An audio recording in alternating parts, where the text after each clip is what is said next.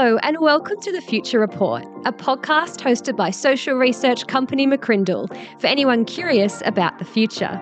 My name is Ashley Fell, and each week I'll be sitting down with a guest to discuss a topic or trend that you need to know about.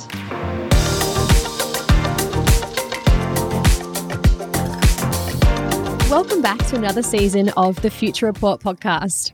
Over the last few weeks, Mark McCrindle and I have been out travelling and sharing insights at some conferences across Europe and the United States, which after the last 2 years of closed borders has been a bit of a treat for us. So we thought we would start the next season of this podcast by chatting all things international conferences and what travelling looks like post-COVID. So Mark, welcome back to the Future Report podcast. Thanks, Ash. Great to be back for another season.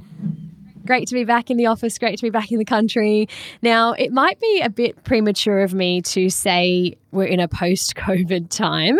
And it was interesting because when I came back, so I was in Europe for a couple of conferences, and when I made my way back to the team, it felt, like it was post-COVID because of my experience overseas. And I made the joke in the office to the team that, is 2022 even a COVID year? And all the team were like, yeah, unfortunately, I think it is.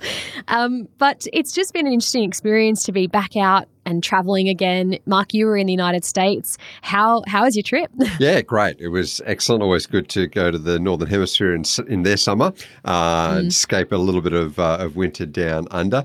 And I had a similar experience that it didn't feel like COVID was a thing anymore. And you would still see signs around masks and social distancing, but they were very tired and tatty and almost a relic of a bygone era that had long since passed, because when you walk around, when you interact, hardly a mask to be seen. And certainly in the US where I travelled, it was like it was a post-COVID existence, which was great to see, great to be part of, and the freedoms were back and everyone was into normal activities. And again, partly it's that it's summer, both their holiday and the temperature of that time of year, and the season means that less spread of these diseases. But certainly it had that feeling of COVID being a thing of the past. Yeah, and I mean, same for me in terms of going to Europe. So it was obviously summer over there and a very hot summer that they're having. I was a bit taken aback. I thought, I'm from Australia, I'll be fine. But we went to Portugal, which was a bit more of a temperamental sort of temperature. It was a bit nicer there in like the sort of late 20s in terms of temperature. But Italy, where we spent 2 weeks, was like 38 degrees almost every day. And now they're in like the heat wave and they've got some fires over there. It's pretty full on. But especially even being in Italy, it was a bit wild in terms of a lot of the locals that we spoke to said, yeah, it's a relaxed country anyway. We're a relaxed people. They kind of were sharing a bit about why COVID exploded early on for them. And I remember it was just surreal being in a country that we heard on the news that cases were growing. But it was also interesting just to chat to people who were other speakers at the conferences we were involved with when we were on more of in a holiday mode, chatting to people on our Airbnb, experience tours, and you'd share that you're from Australia. And they'd say, oh, wow, Australians have had it tough lately. Yeah. Like we were the poster child early on in the pandemic. And then I even just sharing that we only came out of lockdown like at the beginning of this year, and everyone else is like, what? We haven't been in lockdown for ages. I mean, did you get any, experiences like that in terms of people hearing where you're from, Mark? It was that feel, in some ways, brand Australia, which used to have this image of being carefree and she'll be right and we can handle anything, this can-do attitude. It has been damaged a little bit because we are known around the world. I found this when I was in the US as well. Oh, Australia, you guys are the lockdown capital, which does belie the image that used to present. They're saying, I thought you guys wrestled crocodiles and you were fine with snakes and spiders, and this COVID thing, you guys really been freaking out down there. And I think that's the case, that we have shown ourselves as a nation here to be a bit more anxious. We have shown ourselves to be highly compliant. We like to think we're a bit anti-authority, but that's not the case. We like to think that we're skeptical of government and indeed that there's low trust in government and leadership. Well, not at all. Australians are tuned into what the numbers have been doing or what the health messages are, and even though we've eased on from the worst of it, there's still a sense that if there are these recommendations, not even mandates now, but recommendations, that Australians, not wholly, but to some extent, start to tune in and respond. Well, that's not at all what I was seeing in the US. And they are the land of the freedom, the land of independence, the land where skepticism against government and bureaucracies runs deep. And so I certainly found that independent streak and that pushback on this whole thing pretty strong. They're definitely living with, not fearful of COVID, and that has come through. And it was quite interesting for me to see that contrast, as you found, Ash, going from other countries where everyone is chilled to coming back to Australia where we're quite tuned into the health messages still and opting into some of these mask wearing and social distancing still. And probably the other thing I would say about America is that they have this global role. I mean, they have for a century, and so they don't look to other countries to work out what to do. They tend to just sort of make their own decisions. That never crosses our mind here in Australia. We're always looking, what's happening in Asia? What's the pandemic doing in Europe and the US? What's the lay of the land there? And we respond to that. We'll even sometimes look to what New Zealand's doing and respond rather than, hey, we're leaders. We don't need to look at anyone else. So that does play into our mind. We're comparing our stats to other countries. The US doesn't look anywhere else. They make their own decisions, set the lead, and right now, they're moving forward. Yeah, absolutely. It's a really interesting reflection there, even on Brand Australia and what people's perception of us globally is and how that has changed as a result of our response to, numbers and case rises and the lockdowns especially. I imagine many listeners maybe haven't had an opportunity to travel overseas. We've been talking to our colleagues and peers and even in the couple of weeks since we've been back, and it seems like people are still a little bit conservative around international travel. And I mean, I fully understand that. You and I were both heading over there for work. My husband and I tacked on a bit of a holiday because, it's so far away. It takes so long to get there. And every time you speak to someone and they say, oh, you're from Australia? Yeah, do Australians love holidays? Because every time we talk to someone, they're always here for a few weeks. I'm like, yes, but also it's just so far to go and to travel and all that, those long haul flights. But I mean, I know for me, I was feeling a little bit anxious, even like you mentioned, Australians maybe are a bit more anxious than we realise, but partly because I was due to go overseas earlier in the year and that trip got sort of cancelled at the last minute. So I was like, all right, I'm not going to book too much too soon, just going to moderate the expectation, moderate the hopes a little bit. But it all happened. It was all very seamless. And I mean, even again, thinking about Australia compared to other countries, we did a lot of research in the lead up to going away and ticked all the boxes in terms of getting your negative PCR test and having an international vaccination passport. But to be honest, not much was really checked in many places over there because many people are relaxed. And like we mentioned, they're in the thick of their sort of summer over there. But Mark, how was your travel experience in terms of, we've seen even just the horror images of like Heathrow Airport and all the bags just there. And we know airports have been under such pressure and stress coming back from an industry that really got negatively impacted by the pandemic. Did you have any travel qualms or was everything pretty serious? Because I imagine many people are like, what was international travel even like now? But everything was okay for you? It was pretty seamless. There's been more issues for me traveling domestically over the last few weeks than the international trip. And in some ways it's that probably we're coming to it domestically from a different experience. I mean, we used to have not many queues going through our security checks. We can carry water and liquids domestically. You don't have to generally take your shoes off when you travel domestically through the security checks. The US is always full on and has been since September 11. And so it's no liquids and it's shoes off and belt off and the full scanning machines that you have to step into. And so there's always going to be queues with that. They are geared up for that, and now the queues are the same as they've always been. So I found that pretty seamless and no problems. Meanwhile, domestically here, suddenly queues have blown out, and you can't quite assume that 20 or 30 minutes is going to be enough to get before your flight to get to the airport. It's all changed. So we're just having to adjust to that. Also, I found that the on-time departures internationally and some of the domestic I did in the US was very smooth. Again, we're used to high efficiency domestic travel here, and if flights are cancelled or delayed an hour, we can't work out what's going on. So probably we've been coming to it from a really well-oiled machine domestically to now queues and delays and cancellations, and we're quite shocked. So certainly hoping that the domestic side of things gets back on track pretty quickly, but I found no issues with the international travel. Yeah, it's almost like we've been maybe a little bit spoiled here in Australia in terms of we don't have as big a populations as some of the other places we've traveled to. And so, yeah, we do have high expectations of the travel industry. And I guess everyone I spoke to as well, all of the customer service staff and everyone on the flights, and everyone was really lovely. And even though can't imagine, I was trying to put myself in the shoes of a flight attendant, or I was trying to think, I wonder what their experience has been for the last few years. If they come on since COVID, or if they been one of those people that were stood down, what was their experience like working in travel? So yeah, the world has changed, and we've all changed, but we've also experienced what it's like overseas over the last few months, where they're kind of getting on with it, which is fascinating. And I guess a big part of, or the main reason that we both were heading over there, was for events and conferences. And again, that industry has been hugely changed by COVID-19. I remember we wrote a report called The Future of Events, because we like to operate in that space of predicting trends and looking at insights and research based, but also overlaying that with the human perspective and technology. And like work, some of the events are moving hybrid, and it's great that if we need to, we can do a presentation online, we can tune into events virtually.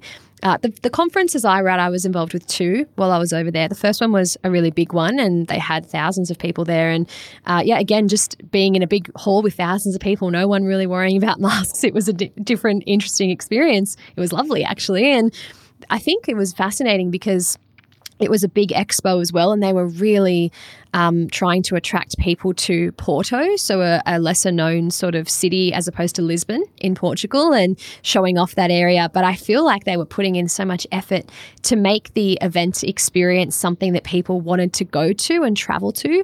And the second event I was involved with, which was in Italy, was a smaller event, and that was a bit more of a hybrid. They had some people tuning in online. But I think it's also an interesting sort of world to be thinking about in terms of what the future events will be. How do we engage with events? Is there an appetite for events? I think there is. There's so many things that you can't do online that you do get from an in-person event. And as a speaker, it's just great because you can actually respond to the audience. You can hear their laughter. You can know if they're with you, or you need to give a bit more energy. But I mean, how was your experience, Mark, with the events and conferences you were involved with, and any reflections on sort of the role that events will play in our future as human beings? Well, I could sure see the excitement with which people were back to these events, these annual conferences that hadn't been held for a year or so, and certainly in the US, in-person events are back in a big way. The US business really does rely on that. They've got the scale in the US with 330 million people to do things large. Any conference or industry just has a lot of people, a lot of businesses as part of it. And so the scale means that it can work economically. The conference I was part of had not only a lot of delegates attending, it had a lot of corporates and commercial entities as part of the expo, massive, a lot of exhibitors. And so that makes these events work. In some ways, it subsidizes the cost of the delegates. It tends to make them multi-day, which we don't so much have in Australia. So our events are a bit smaller. We do have expos, but they're a little tighter. And maybe 1 day, 1.5 days is what we tend to go for, just getting a lot of efficiency out of the time spent, whereas multi-day, 3-4 day is more what you get in the US, and a lot of workshops, a lot of breakout sessions, whereas again in Australia tends to be more, if it's just a 1 day or 1.5 days, it tends to be a lot more main stage stuff, more efficient keynotes in terms of the time allocated, a lot of content crammed into a shorter period of time, which makes for a great experience. but it tends to be efficient for cost and time reasons. So yeah, I did find that difference over there, but certainly it was great to see. And what goes with a multi-day as well is a lot more social activities and events around the actual conference part, and the Americans tend to do that in a big way. So certainly good to see events back, and I think it's the future because that networking, that connection, that social collegiality, as well as seeing and hearing and interacting with what's happening, best happens in the room rather than just on the screen. And so I think that's good to see it back, and it's certainly the future.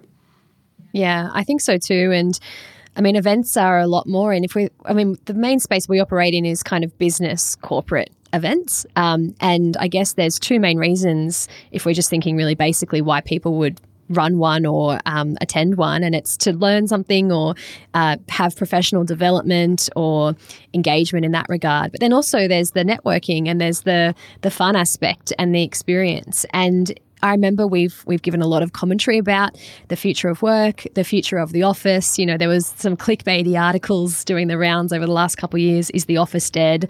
If we can all work from home, what's the point in having a place that we can come to? And we've given a lot of commentary and insight around offices, and work is more than just where we go to have productive outputs. It's about connection and relationship and fun, and they actually help us be more productive in the same way that I think what I was seeing in the events that I was involved with was having really intentional, obviously keynote speakers and thought leaders who can come in and share new ideas and inspire people and educate them and inform them about something new or different, but also that experiential side of the event. Like you mentioned, there was a big expo attached to the first one I was involved with in Portugal, and they had kind of set up, and it's the first time I'd been involved, but they had just gone all out. Like the expo, you could walk around for hours looking at, and there was robots coming around, because we were talking about artificial intelligence and robotics. And then you've got they had these little huts set up to give out food at lunchtime, and it was just so experiential. I was like, I want to be an attendee here, and I did. I got to go and attend and network with other speakers. So yeah, there's so much more than just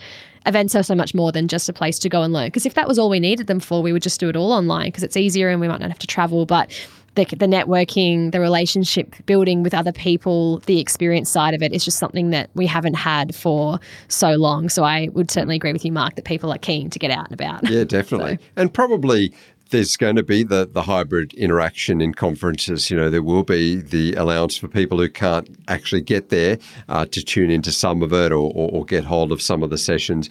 Certainly the event I was at, and I think we'll see more of it in the future, not every speaker was live on the stage. There were some pre-recorded sessions, short and really well delivered, as well as some virtual delivery. But that just added to the experience. And we've got audiences now that are far more tolerant of that because we've all experienced a lot of delivery of content where someone hasn't been standing on a stage. We've been all in Zooms receiving that. And so, I think that the hybrid event, not every speaker needs to be physically there. A pre-record delivered as live, even with a facilitated Q&A at the end or a speaker coming in virtually can work as part of the program. I don't think it ought to be the whole program. It definitely loses something if we can't actually interact with a speaker and have live people there and on the stage or on a panel. But certainly there's great ability to have a mix of presenters and a mix of attendees now that we've got the technology so well tuned. Yeah, it's really great. And as I mentioned, as from a speaker's perspective as well, I'm so thankful, as I know you are, Mark, for the hybrid opportunities. And sometimes it's nice not to have to travel, but then there's also great perks to being able to travel and obviously make, tag on a holiday if you're going to a faraway place in the middle of their summer. But also from I think professional development perspective, I really appreciated the opportunity to sit and listen to other people from other places around the world and their different perspective. And I guess that's the great role that an event can have in terms of you get out of your immediate context or your industry and you go, because the events I was involved with was around sort of marketing and leadership and communications. and just to hear different people's perspective and to go, oh, okay, this is what people from Silicon Valley are thinking and this is what they're focusing on with regards to marketing, or, oh, that's a different perspective. I'd never thought about it like that. So it's a great way to learn and have that professional development. And I guess it relates to both of us in terms of we were speakers at these events. So what were we speaking on? And both of us were speaking about the topic dear to our hearts, which is Generation Alpha. And obviously a real privilege to be acknowledged as thought leaders in this space and to share our insights on that. I mean, I know from my perspective, oftentimes, it's a real privilege to be asked to travel so far away, so much logistics and admin and cost involved. And so I often find there's a little bit more pressure to, present a very engaging presentation and one that will transcend different people from different places around the world. But it's just fascinating for me to reflect on Generation Alpha as such a global topic. I didn't feel like my presentation even needed that much tweaking as to what I would present in Australia, because we are talking about a global generation. They're globally connected, and the world is kind of ready, I think, now to sit up and notice that they're kind of coming, and definitely the future-focused organisations. But Mark, how was that for you? How was your Gen Alpha content received on that sort of global stage? Well, as you found in Europe, I found in the US, seamless. And the fact that you're on a stage in Europe and I'm there in the US talking Generation Alpha highlights, firstly, the global recognition of content now. And I had another speaker who was coming in from Ireland. You mentioned some from Silicon Valley there. And that's probably what's even accelerated over the last couple of years, is a recognition of the global connection, of the global trends, and therefore of the global experts to give input into what we're experiencing. We've been through a global pandemic. It's reminded us that we are all connected and that what happens over there has impacts here. And it's great to see that that's being recognized around content and expanding people's knowledge and really giving them some insights that might not be from their neck of the woods, but are important for them to understand. So yeah, that Gen Alpha content went really well for my audience also. And being a global generation, we do see a lot of homogeneity with them. Whether they are born and raised in Asia or Australia or the US or Europe, the connectivity, the platforms that they're interacting on, where they're going to for information, the brands, the movies, the music, the fashion, the foods, for them are more global than ever before. And of course, there's going to be those nuances and those cultural differences based on background. That is always there. And it's not as though every one of these nearly 2 billion Gen Alphas are the same. But they certainly have more in common than their parents or their grandparents have had. And that's this global connection and this convergence that we see with Gen Alpha. And that's why our research that we've conducted now across a few countries has relevance wherever we go if we're talking about Gen Alpha, because global and digital and mobile does define them, and it adds value to audiences wherever they happen to be. Yes, absolutely. I found that too. Gen Alpha is such a global topic and really widely received. And I think when you are at a conference and you're sharing about the definition of Gen Alpha and people realizing that the oldest of them will be teenagers next year, they're going, wow, it is time to sit up. Although sometimes I feel like I still do get maybe a few questions on the relevance, or is it too early to be talking alpha, because aren't people still trying to understand Generation Z? And that was literally I had a conversation with one of the other speakers and she said, great presentation, loved it. Are Gen Alphas too young, though, for us to be thinking about? And this was a marketing conference and we always want to be careful about thinking about children as consumers. But I mean, our perspective is no, it's not too early, and future-focused organisations are thinking about Generation Alpha. Mark, do you ever get that sort of feedback, or did you get that feedback even more recently? Well, yeah, it's certainly something to help people understand, and it's a common question, is what is the difference between Generation Z and Generation Alpha? Because the Gen Zs born from 1995 to 2009 are still young, early 20s at the older edge, but teenagers at the younger edge and young teenagers. And then the Gen Alphas, as you've said, are about to enter their teenage years. So there's obviously a similar life stage being shared. What's the difference? Well, think about those Gen Zs. They have not fully been raised and shaped in this digital social media smartphone era. In fact, when Instagram was launched, the Gen Zs, the oldest of them, were 15, and the iPad came around. At 15 years of age for them, they had a life of laptops prior to the devices of today. And in fact, they were using the Nokia phone. That was the big phone for them as they were entering their teenage years, 12, 13 years of age, before the smartphones emerged. And so back to the Nokia phones, they were slide phones and flip phones, and they had hard buttons there, rather than obviously the device, the smartphone of today, which is just a screen. And that has opened up the interactivity and the camera on them and the all-in-one app for everything on the phone, the all-in-one device that is everything that they need. That was the experience of the Gen Alpha, not the Gen Z. And so these Gen Alphas globally have shared this experience. Now, in the decade or so of the Gen Alphas, that hasn't changed. It's still the world of the social media platform and the smartphone and the device and the digital everything and the 3 clicks away from any piece of information on the planet. So that hasn't changed in a decade, whereas obviously it did change in the formation years of the Gen Z. So that's why I was saying that the Gen Alphas in some ways are a homogeneous generation, because they've shared this 21st century. They've shared the digital screen-based era, the device and the connectivity, which was different to the Gen Zs that transitioned into that. And so that does make the Gen Alphas distinctly different from the Gen Zs, and we can draw a line from the Z to the Alpha to define the current era. Yeah, and I think that's probably where there is a little bit maybe of confusion around what are the differences, because aren't they all so global and also digital and those sorts of things. But you're right, it's been a different 12, 13 years that has, as far as this generation, meaning Generation Alpha, have been alive. And I think for me, just again, it was great to be at these conferences and to sit and listen to the other speakers and to hear what other thought leaders from around different places across the world in different industries and sectors are thinking about and talking about. And a lot of these events are focused on the future and what's to come and where things are going.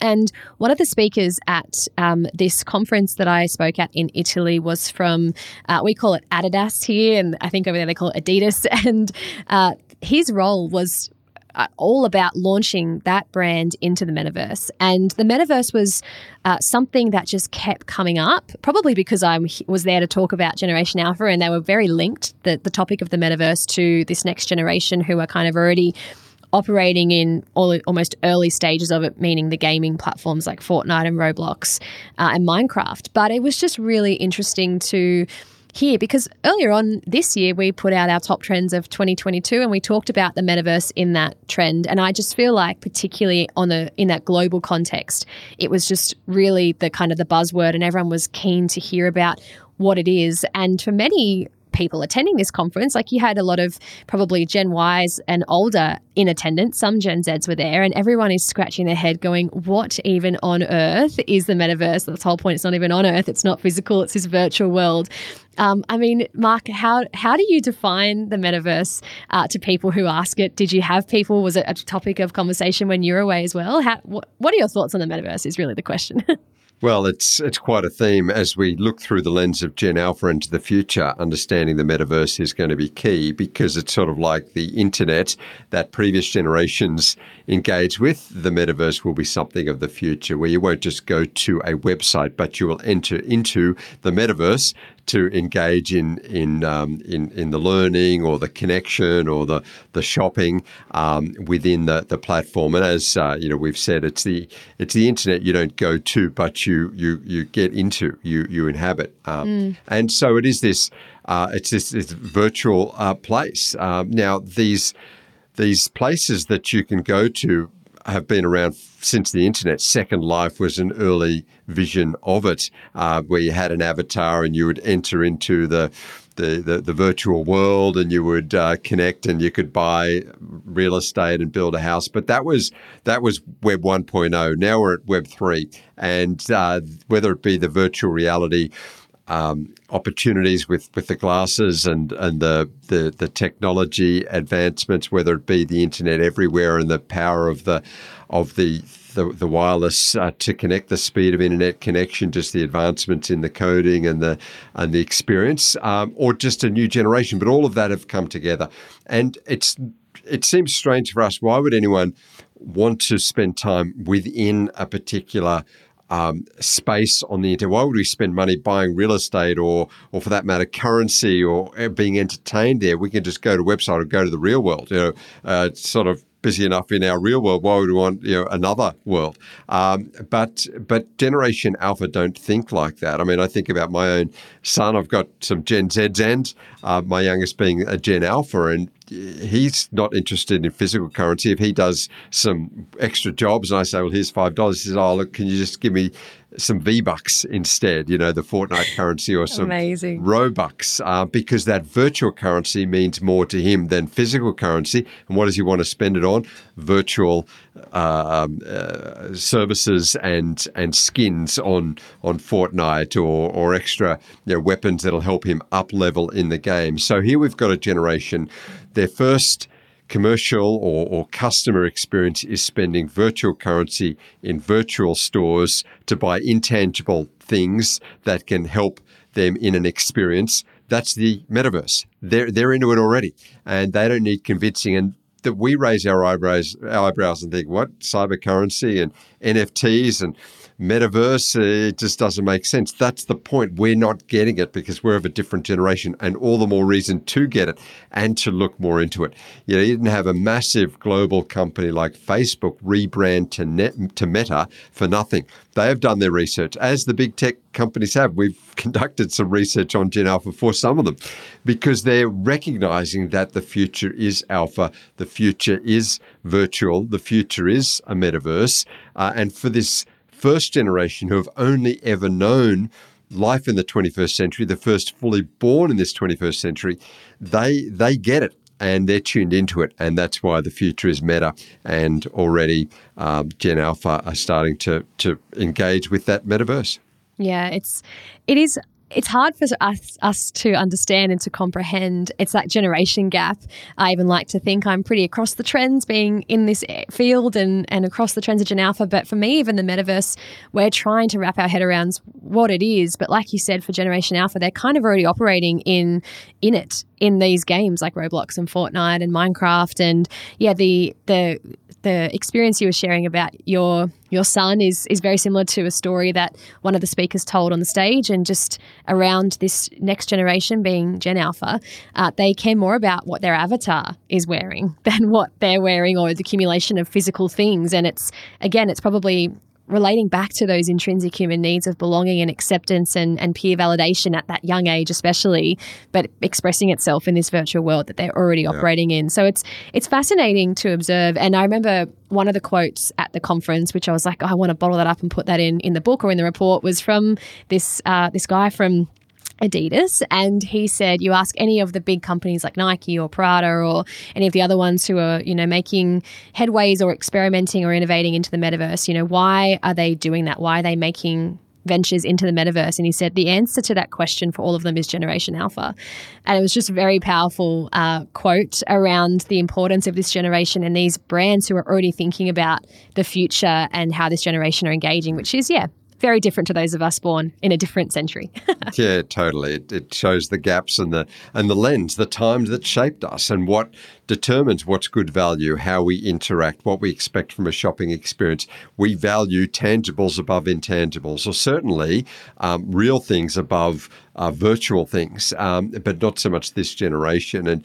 And so we, as adults today, look at cryptocurrencies and think, that's an absolute roller coaster ride. Not sure if there's value there. And we see the Bitcoin challenges that have gone on there. We look at NFTs and think, why would someone spend $2,000 on a Bored Ape Yacht Club avatar or artwork, or go to OpenSea and buy some of those NFTs? And there has been some fraud and crypto rip-offs, and there no doubt will be some collapses in these markets and in these coins, no doubt. But that doesn't mean the future still is not some form of cyber currency, that people won't continue to spend money on virtual artworks, and that they won't inhabit a metaverse to go to for learning rather than just going to a website to learn something. Why not enter into that training room in the metaverse and watch and experience the session in that theatre in the metaverse and interact with other people that are there as well? We see some hiccups at the moment, but this is the very start of this virtual side of things. It will grow. The Gen Alphas are recognizing that, and that's why a lot of the big brands and corporations are looking into it. It's yet to find its feet and what it'll look like, but certainly it's here to stay. And if we can understand something of it, I think we can respond and find opportunities to meet those real timeless human needs, but even in a virtual sense into what that looks like in the decades ahead. Yes, absolutely. And I mean, it's such a big topic that everyone, I think, is keen to understand and get a grapple of if we're convinced that it is part of the future, especially for these young kids today and as they, foray into their teenage years. So we have planned to have a few more episodes all about the metaverse and exploring that and getting our thoughts and insights, and maybe going external to find some other people's thoughts and insights too. So look out for that in the coming episodes for this season of the Future Report. But that brings us to the end of the episode today, Mark. It was so great to catch up with you around, the international events and traveling sort of post-COVID, even though we're sort of in COVID still, and just the Gen Alpha content of the metaverse. So thanks so much for your time today, Mark. Thanks, Ash. And if you'd like to stay up to date with McCrindle's latest insights, you can always subscribe to the podcast, follow us on social media, or head to McCrindle.com. And for content around Generation Alpha, which we spoke a bit about today, we've also got GenerationAlpha.com. That's got a whole bunch of resources and infographics and articles about this youngest generation and their future. So once again, a big thank you for listening, and bye for now.